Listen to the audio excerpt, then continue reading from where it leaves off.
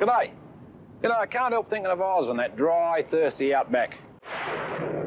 When the drought finally broke, we had our own special way of celebrating, with a drop or two of the amber nectar.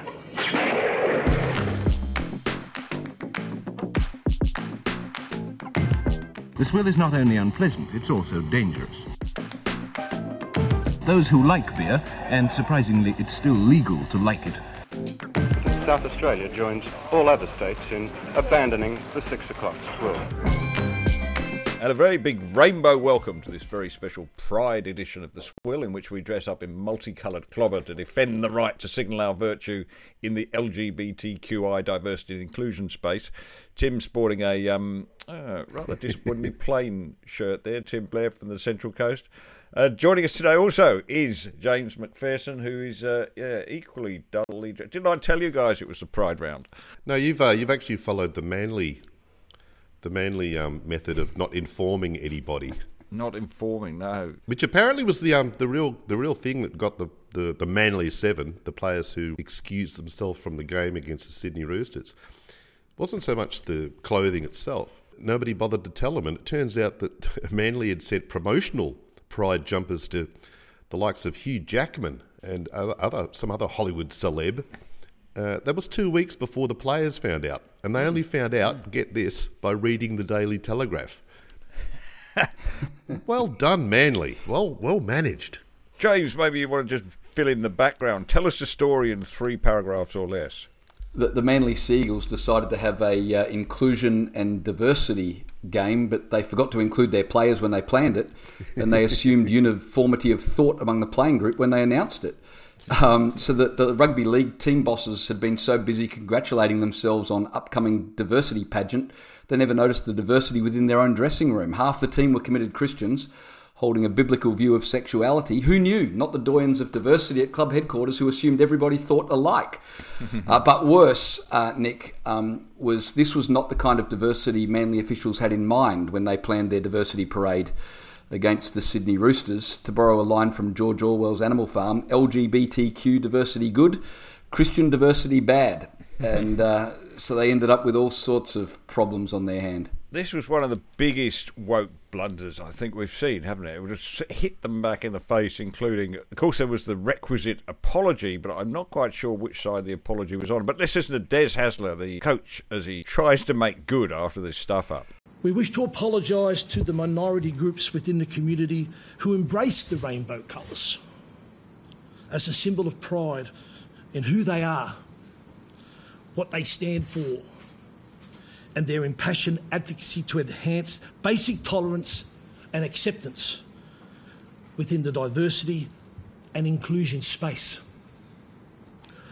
We wish to apologise to the LGBTQ community who embrace the rainbow colours, to use these colours for pride and advocacy and human rights issues. I share the views that are inclusiveness across the game and society. It's strange, isn't it? I mean, what is this diversity and inclusion space of which he speaks? And are we're not in it, I don't think. Maybe we should be. I don't think Des Hasler's used that collection of letters before. We might have to play it again, because I think he says LGBTQ. Let's listen again, shall we? We wish to apologise to the LGBTQ community who embrace the rainbow colours. I got that down as LGBTQ community. I heard 2, but I think it is 2, which would be a genius strategy from Des, because now we can't call them the alphabet people. He's chucked in a number. It's now got a numeral in there, but we're going to work out what the 2 means. He's just covering all bases to make sure we don't leave anybody out. Even people we've never heard of, we're including them as well. Even people who identify as numerals? Is that what he's doing? I think you misunderstand, Tim. I think it's Q squared. That's where the 2 comes in. They're just re-emphasising the queerness, how queer, sensitive and friendly Q they to the are. power of Q. Takes it to a whole new level. In that speech, he spoke for 10 minutes. I went through it and counted. He used the words diversity and inclusion 6 times each. He used the word apology or apologise 8 times. And then he ends by quoting Gandhi. I reckon when you've got a rugby league coach quoting Gandhi, He is way out of his lane. You know he's talking about things he ought not be. Talk about scoring tries, but don't quote Gandhi. Gandhi was a big rugby league fan. You know that. Oh, he was a mad Parramatta Eels supporter. I think he was buried in Eric Groth's jumper from one of the mid '80s grand finals. But does he use Sanskrit in his halftime rev up speeches? What kind of other sort of is he getting all mystical on us? Because it sounds a bit strange when you're quoting the Mahatma, in the context of rugby league. He is committed to diversity, isn't he? It's what he said over and over again. But listen to this second grab from him. I also feel for these players. They were not included in any of the discussions of the decision-making of the jersey. At a minimum, they should have been consulted. There you go. Not so inclusive after all. Yeah, you're giving a speech about being inclusive and it includes the sentence, they were not included. I think as long as you don't think about the excluded players being excluded, Manly stands for inclusion. They were look. It was a tremendously successful event. If the goal was to exclude, marginalise, and humiliate players with Christian faith, they did it remarkably well. You've got to admit they couldn't have done it better. But I got a feeling that wasn't actually the original intention. That's not what the rainbow unity flag is supposed to symbolise, is it? No. Well, you know what was amazing is that the players who were exiled had actually planned to attend the game as spectators, but police warned them to stay away. Why? Fears for their own safety. So imagine if Manly wasn't an inclusive club. Imagine how bad it would have been then. I think that might have been a bit of a smokescreen, James. I think the reason everyone didn't want them to be there was because they would have received probably a standing ovation from the crowd. You may well be right about that. I mean, there was still some great support in the crowd during the game, banners and people chanting and so on. So maybe they just wanted to avoid even more bad PR, which is hard to imagine. Yeah, how awkward would that have been? That would have been incredibly embarrassing for the Manly Football Club. Yeah. They're going to have to change the name of the club, though, aren't they, really? I think, this is a very heteronormative, male-dominant name, isn't it? Manly. It doesn't come much more heteronormative than that. I think that's going to have to go. But no, they can't get rid of it because it's got an Indigenous background. Has it? It was it Captain Phillips or whatever who first encountered, a ship was just off the coast there, and local fellow waded out to meet the vessel, and people remarked upon how manly this chap was. That's literally how the name came about. Well, there you go. A manly Aboriginal fellow. So you can't be changing that, Nick. That would be cultural imperialism. Speaking of which, you often hear people in the woke spectrum talking about the evils of colonialism, and with specific regard to the Pacific Islands, they'll talk about how places were colonised and they were forced into Christianity, i.e. the beliefs of a dominant culture were imposed upon them. Well, isn't that what we saw during the week? A dominant culture trying to impose its beliefs upon gentlemen of Pacific Island background? Very much. Isn't that exactly the same? Exactly, and we now know. I mean, it's official. It's in the census that Christians are a minority in this country. Hooray! They're not afforded the rights that other minorities get, apparently. But no, but what it means is that Christians, once you've got minority status, you win. Unless you're a Christian, in which case they should trample on you. Well, we can't be changing the rules. If minorities are always best, well, surely the Christians, now they're in the minority, are an oppressed and embattled people who deserve all the compensation and welfare they can be given. It's funny, though, Tim, the double standard that this exposed, because in January, an AFLW player who's a Muslim chose to withdraw from the Pride round, and she was widely applauded for her dignity and her grace and her strength of conviction, the exact opposite to the reception these 7 Christian rugby players got when they did exactly the same thing. But of course, as you pointed out, Nick, they belong to the wrong minority. Yeah. Well, just hang on a second there, because as no less an authority than Peter Fitzsimons points out... Has the red bandanaed one been on this subject? Oh, he's been consistent consistent common sense as ever. Go on. Yeah, right. He got pulled up by various readers on Twitter for conspicuously not condemning the AFLW Islamic girl who didn't wear the Pride colours and play in the Pride round earlier this year. But he pointed out that no, very different cases. People are saying the whole thing is the moral equivalent of the young Islamic woman who quietly declined to wear the GWS Pride jersey earlier this year. As I wrote at the time, it's regrettable, disappointing and surprising, given that she's already progressive enough to break down the barriers to be the first Islamic woman to play in the AFLW. I'm not sure why that's progressive, but anyway, let's continue. And to have played in the Pride round last year, albeit without personally wearing the jersey. But it's nothing similar to Israel Folau in terms of impact, and not a thousandth of it in terms of newsworthiness. Ditto this. Her declining to do so... Now, okay, this is the core of it. This is his argument about why that woman's decision was different to the decision of the Manly Seven. Her declining to do so as a sole operator, as a young woman living at home with devout parents and playing AFLW as an aside to her studies is regrettable, but 1/100th on the scale of impact and newsworthiness.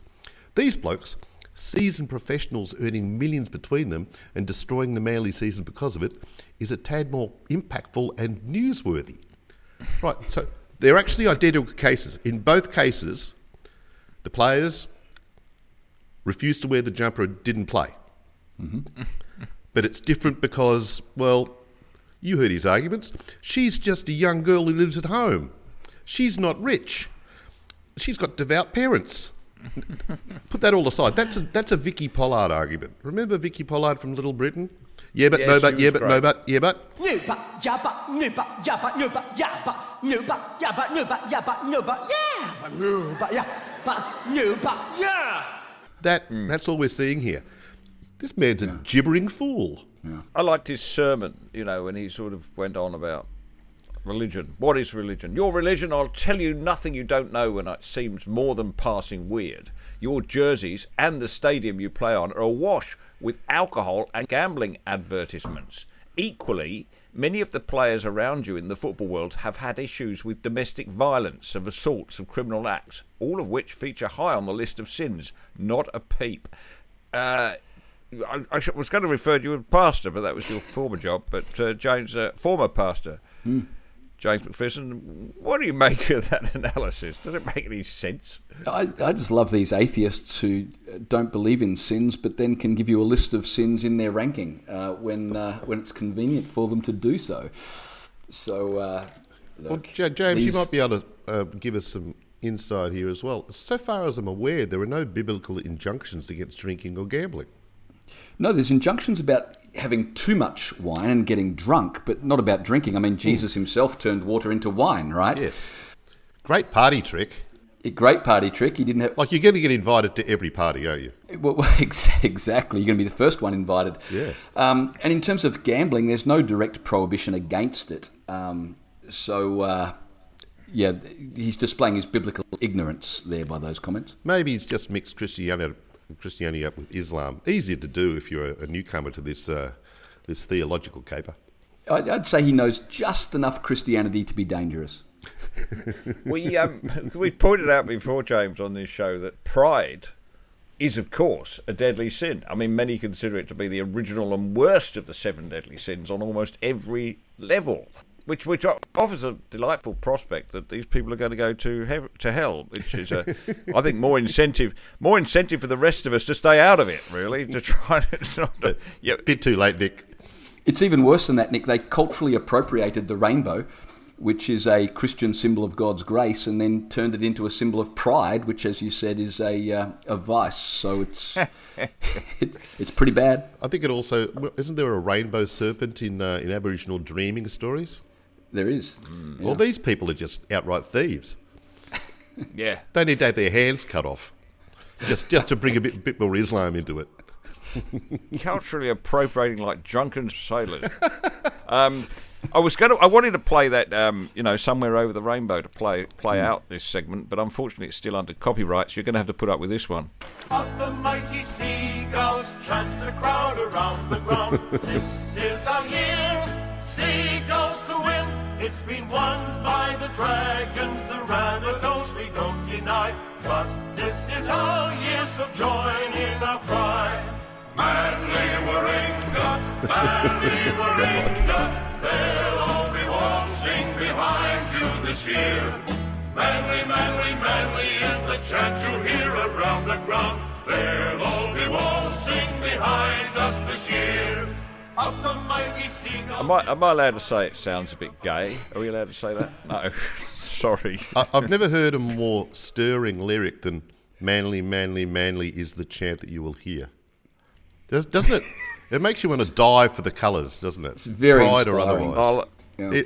We live a good 15 kilometres from Brookvale Oval, but I hear that through the window. You hear that time line and you're our easily game. peeling half a second off your 100-metre time. It's just going to add that extra energy to They the just game. needed Kylie Minogue or Barry Manilow singing that, and it would have fitted in right. Barry Humphries. Tim, we're getting far too absorbed in domestic Yes. issues.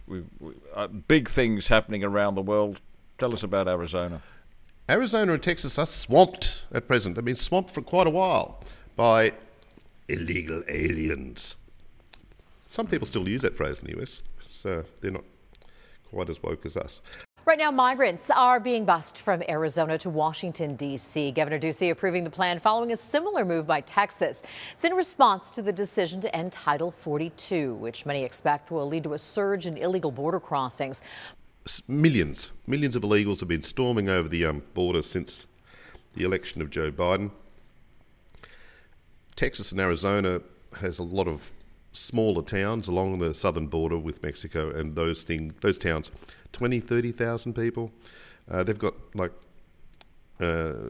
illegals populations of 10, 15,000. So they don't have the resources to cope. They've been pleading with the federal government for additional support, and none has been forthcoming. So they are stretched. Now, in response to this, the governors of Texas and Arizona came up with a brilliant plan. They remembered that Washington, D.C. had very piously had announced that it's a sanctuary city, and that they would give comfort and aid to all who arrived, no matter their legal status, no matter where they were from. Everybody's a human being and deserves love and care. Which is really easy to say when you're 3,000 kilometres away from the problem. It's a little like, people in Toorak in Melbourne and the wealthier areas of Sydney, say the eastern suburbs, putting out those refugees are welcome banners and so on. They know they're never going to have to deal in person with any refugees. Anyway, Arizona and Texas thought, well, if you're a sanctuary city, maybe you'd like some people to illustrate that. So they put thousands of them on buses. I think it cost about $6 million in state fees, and sent them to Washington, D.C., to Union Station, not too far away from the White House. And D.C. is furious. They're calling this an abhorrent act. And they're complaining. Well, this is D.C., big place. We don't have the resources to look after this many people all of a sudden. Now, they're talking about 4,000 people. Millions are in Texas, have come through Texas and Arizona. They're referring to it as a humanitarian crisis. This is the DC Mayor Muriel Bowser saying that. And they say the city's been brought to a tipping point just by 4,000 people. Obviously the wrong kind of people, I suppose. The Arizona and Texas, they're probably rather delighted with this, aren't they? We wanted you to give us your tired, your poor, your huddled masses yearning to be free. Here they are. They're coming on the train right now. The wretched refuse of your teeming shore. Well, this is what the respective governors of Arizona and Texas are saying. Governor Ducey of Arizona said, Mayor Bowser is lamenting 4,000 migrants. Arizona had 43,570 border encounters in June alone. Texas Senator Ted Cruz said, if 4,000 is a tipping point, What the hell do you call the 3.5 million illegal immigrants who've crossed our southern border? So, fancy city folk. I mean, you've got to remember, of course, Washington DC votes about 93% Democrat reliably. They're on the good side. They're the nice guys. They don't want to throw people out of the country because they're illegal and they've come to the US with no paperwork, no documentation. They want to love them all. No documentation needed. Whereas you and I, if we wanted to go to the United States right now, we'd have to prove our vaccination status. I think they've dropped that, haven't they? Anyway, it doesn't matter. But they've certainly dropped it for the migrants, so no documents required at all. No jabs, nothing. I think the requirement is you've got to bring in a couple of kilos of fentanyl. The mayor of Washington is just doing what the wealthy elite do anyway, isn't she? She's proposing ridiculous policies that she gets to virtue signal about and sound very righteous whilst other people pick up the tab. Exactly. And now they're getting called on it and they're screaming like babies, which is a delicious and delightful sound, at least coming from them. The country at the moment is under very, very strong leaders, as we know. President Joe Biden, who's almost dead, we think, or maybe not, and Kamala Harris, his assistant. Did you know she was a woman, Tim? She explained this in the week. Well, hang on. If she's a woman, she's got to first be a biologist, surely. I wasn't aware she had a biology degree. Well, I discovered this in the week when I listened to Ben Shapiro. I'll let Ben Shapiro introduce the Kamala grab. Kamala Harris may be the most unpopular and untalented politician ever to walk this earth. I mean, she's bad. I mean, she makes Nero look like a populist. Here is Kamala Harris yesterday explaining her pronouns to an assembled group at a meeting. Oh, my goodness. I want to welcome these leaders for coming in to have this very important discussion about some of the most pressing issues of our time. I am Kamala Harris. My pronouns are she and her. I am a woman sitting at the table wearing a blue suit. Yeah, my goodness. Well, that's cleared that up. She's definitely a woman, and she identifies as... She ran as a woman. I mean, that was the whole point of her, wasn't it? That was her... Was that her sole... Oh, no, it was one of her two qualifications for vice president. That and her Indian heritage. But what... You know, we come back to the old question, don't we? Is these sort of niceties going to win votes for the Democrats later this year in the midterms? Well, judging by all available polls, no. A lot of people have noticed, and I think this is a good point, when Kamala Harris says, I'm wearing a blue suit, that was apparently as a visual guide to any partially sighted or blind people. Now, if you're blind, what the hell do you care what colour the clothes are? It occurred to me. I mean, it is, to be fair to her, she was talking to an audience, I think, largely blind people, wasn't she? Is it going to help you to know that she's wearing something that you can't conceive of and you've never seen? And if you're talking to people who are handicapped and have various issues, might have included deaf people or people who have hearing issues, she was wearing a mask, which makes it A more muffled form of speech, and B, takes away the ability of any hearing impaired people to read lips. That's a very good point. In fairness to the vice president, when she said, "I'm wearing a blue dress," that was the only thing she said that I thought that actually makes sense. But that is a very good point about lip reading. I heard from, this is one of those sad things from COVID, but I heard that there is a large number of kids now younger kids having to have speech therapy because they've missed out on being able to, visually see how people speak as well as audibly. And those two things in combination are very important. You only get one or the other. You're not really picking up how to speak properly. So one of the many tragedies of COVID. The last prominent female identity to talk about blue clothing was Monica Lewinsky in the US, wasn't it? Now we're riffing. we don't want her describing anything. Yes, exactly. I'm wearing a blue and white dress.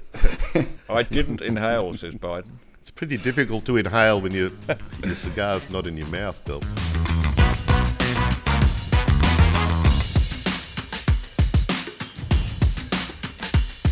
back home, there's more than enough wokeness to digest this week. The Lord's Prayer has always been, ever since the founding of the Federal Parliament, the founding of Federation back in 1901, the Lord's Prayer has opened proceedings in both the Senate and the House of Reps, but not for much longer if the new President of the Senate, Sue Lines, has her way. James? You know, I think if there's a word that substitutes for thought among our political class, it's diversity. It's this kind of magical word that's summoned in place of any actual argument, as if rhapsodising about it renders the need for evidence or logic completely obsolete. So the new Senate President, Sue Lines, she said last week that, or this week rather, she wanted to dump the long-standing tradition of starting each sitting day with the Lord's Prayer because diversity. Now, she's also an atheist, but you'd be wrong to think her desire to change a century-old tradition reflecting the cultural heritage of the nation has anything to do with her personal antipathy towards the Christian faith. It's diversity. Diversity is the problem. She said that because we have such a diverse parliament, and if we're genuine about diversity, well, then the Lord's Prayer needs to go. I think what she meant was that because not all parliamentarians are Christians, therefore the Lord's Prayer is unrepresentative of such a diverse group. But we can't be sure that's what she meant, because she wasn't also complaining for the even less representative Welcome to Country or Indigenous smoking ceremony to be dumped. So you can't have it both ways. You can't say that because there are only a few Christian parliamentarians, the Lord's Prayer must be dumped, and in the next breath argue that because there are a few Indigenous parliamentarians, a smoking ceremony is essential. It's pretty hypocritical. The last big smoking ceremony in Canberra set fire to Old Parliament House, didn't it? It was a very successful one. Oh, it did. It set fire to the door. Yeah, they're dangerous things.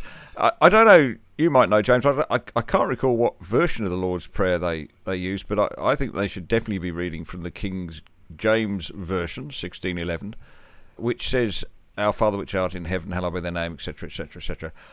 "Forgive us our debts as we forgive our debtors." Now, that's definitely something for which both sides should be asking for forgiveness, really, as we're heading to $1 trillion. Forgive us $1 trillion in debt.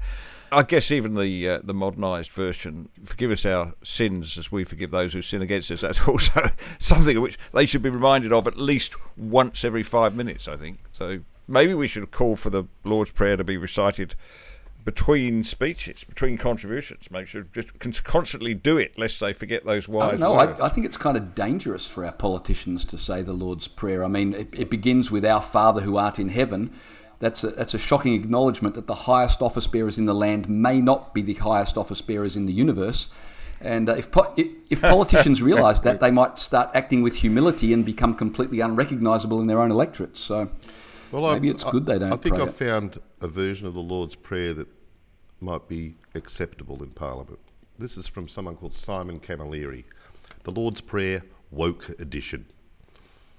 "Our God, free of all gendered imagery, hallowed be your name. Your democratic socialist autonomous zone come. Our collective will be done. On earth as it is in whatever concept of the spiritual realm sits best with you. Give us today our daily bread with a gluten-free option and maybe an alternative for those who are cutting down their carbs. Also, could we get some butter? And forgive us our no alternative found, as we forgive those who offend us after destroying their career. Let us lead ourselves away from temptation unless it's sexy or chocolatey or both. And deliver us from ignorance and low self-esteem, because no one and nothing is truly evil deep down, just misunderstood." It's been a good effort there, isn't it? He's done well, Simon. Well found, Tim. That was brilliant. It goes to the point, doesn't it? We raised this before. If we are dealing with a religion in woke, or certainly a form of piety, it's religion without any acknowledgement of God, of course, but has all the other characteristics of it, doesn't it? You know, the expelling heretics, demanding fealty. You must wear the jumper. Shutting down heretics, etc. It's all about the same sentiment, isn't it? You know, what's more worrying than the Lord's Prayer being ditched is this growing trend among this generation of politicians who enjoy the status and the perks of Parliament while doing all they can to debase it. Do you remember Greens leader Adam Bant? He's embarrassed by the Australian flag. His colleague Lydia Thorpe insists Parliament is part of the legacy of the colonial project and therefore illegitimate. And now you've got Ms. Lyons, who's been the Senate President for 5 minutes, wanting to ditch the Lord's Prayer, which has been read in the upper and lower houses since 1901.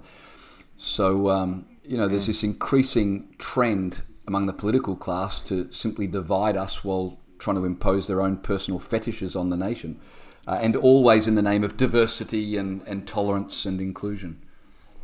I think we should embrace exclusion a lot more, but directed towards them. By the way, do we have any identified Christians among the ranks of the Teals? Because that might confuse a few people. We should maybe have a look into that.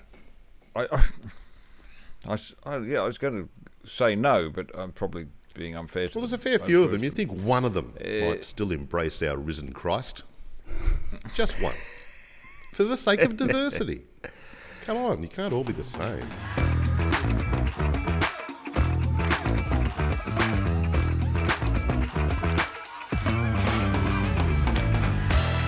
You mentioned Welcome to Country, James, as being competing with the Lord's Prayer. Welcome to Country is supposed to have this sort of serious, sacred meaning. But you wouldn't think so, listening to the Welcome to Country from the Melbourne Comedy Festival this year.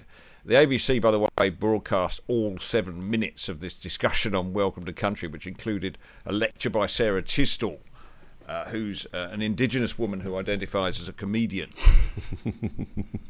On a Facebook site it says, Tisdall's sense of social justice matched with her formidable intelligence enables her to deliver social insights that challenge cultural stereotypes in a way that is hilarious. On it goes. But just have a listen to this and see, am I just being old-fashioned, or is this really a very, very inappropriate form of Welcome to Country? So I know quite a bit of my history now since that episode was screened, Who the do you think you are? And that's, I just want to say, Wominjeka, welcome to my country. I always think it's important to take the time to acknowledge where we stand. I had a friend come to me recently and say, I don't know, it just feels awkward, you know? And I was like, I know, so's genocide, and well, you could think of it as awkward, or you could think of it as getting off easy. Do you know what I mean? Like, a lot of damage was done. All we're asking for is 10 seconds of recognition at the start of your rural Easter parade. Do you know what I mean? Like, It's funny, isn't it? They kind of like, it's only by injecting the swear word that they can actually even make the audience laugh. This is modern comedy for you, isn't it? But it's odd, isn't it, that Welcome to Country should be used in this sort of cavalier fashion. Well, it was invented by a comedian, of course, Ernie Dingo. And it was, let's see if I'm remembering it correctly, I think he was in Perth. There was some sort of delegation from New Zealand that turned up, and they just needed something as an introduction to Australia. It was some sort of conference or whatever. Answer to the hacker. So it was originally invented as just a time killer. Maybe they're just trying to make Welcome to Country relevant to a generation who were neither dispossessed of anything nor dispossessed anyone of anything. So injecting the F word maybe makes it cool and trendy 200 years after the event, when it really hasn't affected anybody here. Well, there's a great victory for diversity in the Senate this week with the arrival of Jacinta Price. And when I say diversity, I mean genuine diversity, yeah. Important, real diversity. Diversity of ideas. She took a chainsaw through the narrative of political correctness and all the current thinking on symbolism and a voice to Parliament and all that stuff, and just got stuck in. I particularly liked this bit about Welcome to Country. Throughout Australia, the reinvention of culture has brought us Welcome to Country, or recognition of country, a standard ritual practice before events, meetings and social gatherings by governments, corporates, institutions, primary schools, kindergartens, high schools, universities, workplaces, music festivals, gallery openings, conferences, airline broadcasts, and so on and so forth. I personally have had more than my fill of being symbolically recognised. Absolutely. How good is this woman? It's fantastic. She is going to go so well Her speaking voice is lovely, but it's her manner of delivery, her confidence. This is a powerhouse individual. A former guest on the Swill. Absolutely. We'll have her back, of course. But I think it does throw up a problem with the voice, doesn't it? A singular problem, literally, because when we talk about a voice to Parliament, which voice are we going to have? We're going to have a voice like Jacinta. A lovely, sweet, mellifluous voice. Yeah, proud of the flag, proud of Australia, what it's achieved, wants to work for all Australians. Or are we going to have a Aboriginal voice like Lydia Thorpe? Well, it's swearing all the time. Yeah, she says the only reason she's in Senate is to infiltrate the colonial project. This is the great contradiction of the voice, isn't it? Because the voice is supposed to fight against racism, and yet the voice assumes that everybody of a certain skin pigmentation thinks the same way, which is itself incredibly racist. Yeah, well, we do, obviously, because we got similar pigment. But no, it's absurd, isn't it? It's like saying, let's have a voice for British migrants to Parliament. I've met Leicester City supporters amongst British migrants. Who's checking the borders here? Obviously, we can't have that. You know, how does the voice get chosen? By election? I don't think so. I think they've given up on that idea, haven't they? By appointment, probably. I don't want to know. I just don't want it. I don't think it's a good idea. Well, I mean, the other thing is we're told there's something like 300 different Indigenous nations that were in Australia, and I mean, there's half that in the United Nations, and they can't speak with one voice. So double that number. I don't know how you get consensus. Isn't the whole idea of Parliament that we don't have one voice? Isn't that the idea? Isn't that the whole concept? An adversarial political system? Yes, I think so. That through confrontation, argument, and debate, we reach a proper outcome. It's not let's all hold hands, because then it's barely any point to having an election. There's barely any point to having parliamentary divisions between government and opposition. There's a clue in the word opposition about how Parliament's meant to function, isn't it?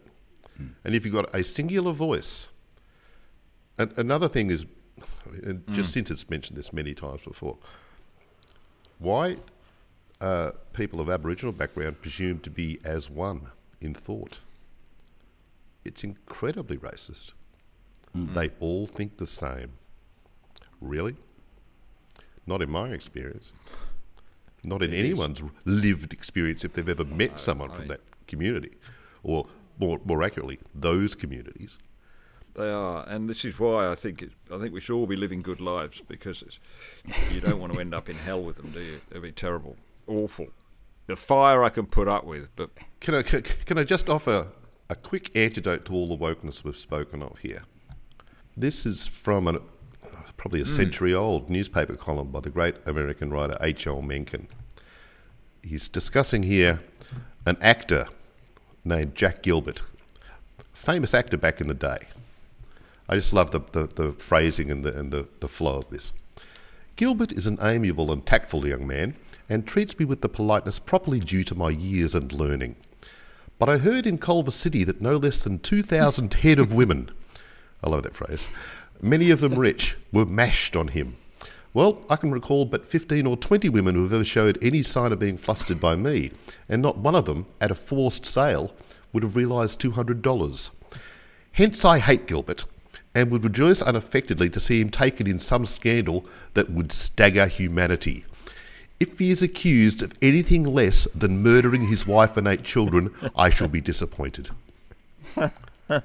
Imagine submitting a column like that to a newspaper, any newspaper on earth, and expecting to get it published. I don't think you'd be much of a chance. 2,000 head of women. I might have to steal that one. That's good. Oh, it's beautiful, isn't it? Oh, I don't write that anymore. But H.L. Mencken, of course, he really thrived in opposition to Puritans, didn't he? He defined Puritanism as the haunting fear that someone somewhere may be happy. One of his most extraordinary essays. Now, you and I have faced this problem, Nick, so have you probably, James, where you've got a scheduled column and no subject upon which to write at all. It's an awful, awful thing, the blank screen of death. Oh, yeah. You've got a deadline. Every time you look at the clock, another 15 minutes has gone by. No words are happening. Peter Fitzsimons has been strangely silent all week, so even he can't help you. I got nothing. Margot Kingston's long ago vanished. God, she was good for copy. You're just desperate. Well, evidently Mencken found himself once in this situation. And he wrote an entire column. It might have been 2,000 words, about looking out of his living room window, which was on the second floor of a house in Baltimore, looking out to the park opposite, where a team of workmen were building a spectator stand for some upcoming theatrical or musical event. And he managed to make it was just his observations about them constructing this stand. It was the most compelling thing you've ever read. But it was plainly, I mean, you can see this boy is reaching for the most. He's got nothing, man. He has got nothing at all. He's dredged state politics, federal politics. No. But he wrote a compelling piece about just a bunch of guys building a stand in the park opposite. Great work. Brilliant. The guy we featured last week, whose column was about how apple pie was one of the most culturally insensitive things you could eat. He's just looking around the kitchen. What can I say? Oh, there we go. That Sara Lee packet's inspired me. I've got some insights into the mirthlessness of the current Puritan left, and I'm very grateful to Noah Rothman, to his book The New Puritans, for this. He unearthed this guide from Benjamin Coleman in 1707, a Congregational church minister, published a comprehensive guide to sober mirth. Which I think could well apply at the Melbourne Comedy Festival now. Let it be pure and grave, sober mirth. Let it be pure and grave, serious and devout, all of which it may be, yet be free and cheerful, he said. He admonished against the use of carnal and vicious mirth, or idle and impertinent mirth. A wanton man who uses mirth in a licentious manner abandons the gravity of reason and acts the part of a frolic colt. He roars and frisks and leaps. That's it. I would join, I'm not religious at all, but I would join in a heartbeat a frolic cult. Who could resist the call of the frolic cult? It's a great name for a band. On a frolic of their own, like we are most weeks. Anything else before we draw proceedings to a close, gentlemen? Have we missed anything in the world around us? Well, we do have the war on food. Oh, the war on food, yes, part 2. So we've seen various nations, Sri Lanka, the Netherlands, rise up in anger because governments are trying to restrict the use of fertiliser, which is in line with the World Economic Forum's. Dr. Strangelove is directing that the use of fertiliser be cut because it contributes to terrible climate change gases. And the government of Sri Lanka had to run away after protesters became, let's say they went on a bit of a frolic. I think some of them still are. I think they're still frolicking in some of the palaces or whatever. And the Netherlands, we know what happened there as well. Dutch farmers blocked highways, protesting. They're going to be driven off their properties and so on. So you'd think looking at that, you'd go, wow, we better not follow that example, except, of course, the Prime Minister of Canada, Blackface McDreamy, has decided he's going to jump on board the banning fertiliser train as well. So now the Canadians, they're going to arc up, probably much in the manner of the Canadian truckers previously did. He doesn't really like the rural folk, does he, Justin Trudeau? Or people who eat food. Because this is going to... But we have a global food shortage at the moment, yeah? Right. Am I wrong? Global food shortage. Why is the response to that cutting the production of food? What is the game here? What's the end plan? You expect logic out of the progressive liberal elite? You know your Soviet history, Nick and James. There's more than a hint of the old Joseph in this, isn't there? Look, it really is, and a lot is happening right at the moment to make us feel like we're in the Soviet Union, right? And you order a car. Somebody was telling me the other day he ordered a Kia, right? That's hardly the most hard to come by car. You wouldn't think so. 18 months to 2 years waiting time. That is very Soviet, isn't it? Wow. There's strange labour shortage everywhere. Big cheerio, by the way, to the noble staff at Macca's in Marylebone who were rushed off their feet when I stopped by at 6 a.m. the other morning, and a big sign up, no staff. Why not? I mean, I just don't get this. I mean, you hear the argument sometimes that it's shortage of immigrant labour, but I don't think immigrant labour is what Macca's at Marylebone have been relying on. It's all very well to have scared everybody about climate emissions, and most people seem to be on board with reducing emissions, so they're going to cut fertiliser, but once people can't go to the supermarket and buy food, Justin Trudeau and some of his friends might be in for a bit of a shock that all of a sudden everyone is not so compliant. But the way people have gone along with whether it's COVID restrictions or vaccine mandates or whatever, it might take empty supermarket shelves before people finally start to push back. Well, they're taking away the food that we would otherwise throw at them. That's very clever tactics. I'll tell you something funny. Do you know, in the BBC today reported that there's a town in Germany that's now cut off hot water because of the gas shortage from Russia.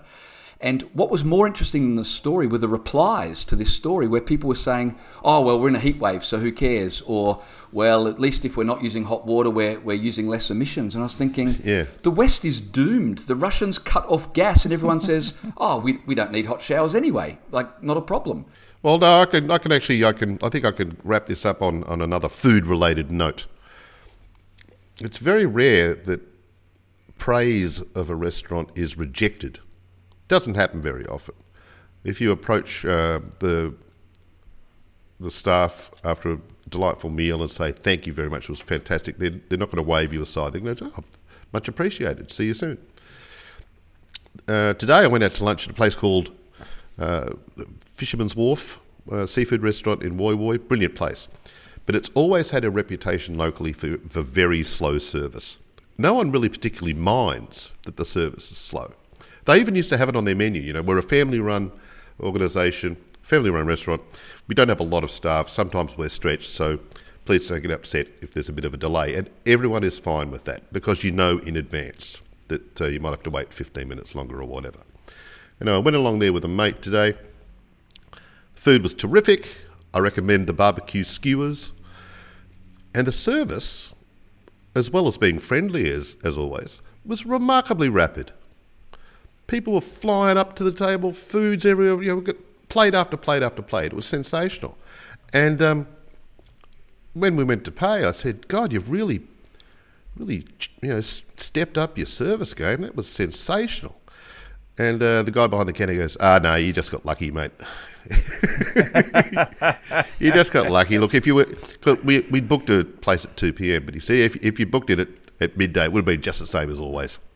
That's the guy running the show. Anyway, I do recommend if you're ever on the Central Coast and you want a really, really good seafood feed, the wharf in Woy Woy is the go. It's terrific. I agree. It's an excellent spot, and so too is that little Greek restaurant. Or am I thinking about the same one? No. They're opposite each other. And the Greek one, El Mesa, is currently closed. I think the owner's on holidays. Be open again in August. But yeah, both those joints are sensational. It's a culinary hotspot there on the Central Coast. It is. Well, thank you, Tim, for once again for joining us. James, thank you. I'm glad we had you without the technical problems we had last time. Yeah, it's good. Yeah, thanks for having me. We have a Facebook page. We have an email address, which I can never remember, but please get in touch with us. Or better still, write a glowing review. Yes. On your podcast provider. We won't knock back your praise. And we don't knock back money, by the way. We can talk about that as well. But anyway, it's been great talking to you guys. We'll talk again next week. Good idea. Every American and LBJ is with Australia all the way. Australia is the best place in the world to bring up a family. But we will decide who comes to this country and the circumstances in which they come. We must encourage all Australians to recognise and take pride in our national identity, as historically we have done effortlessly. How good is Australia?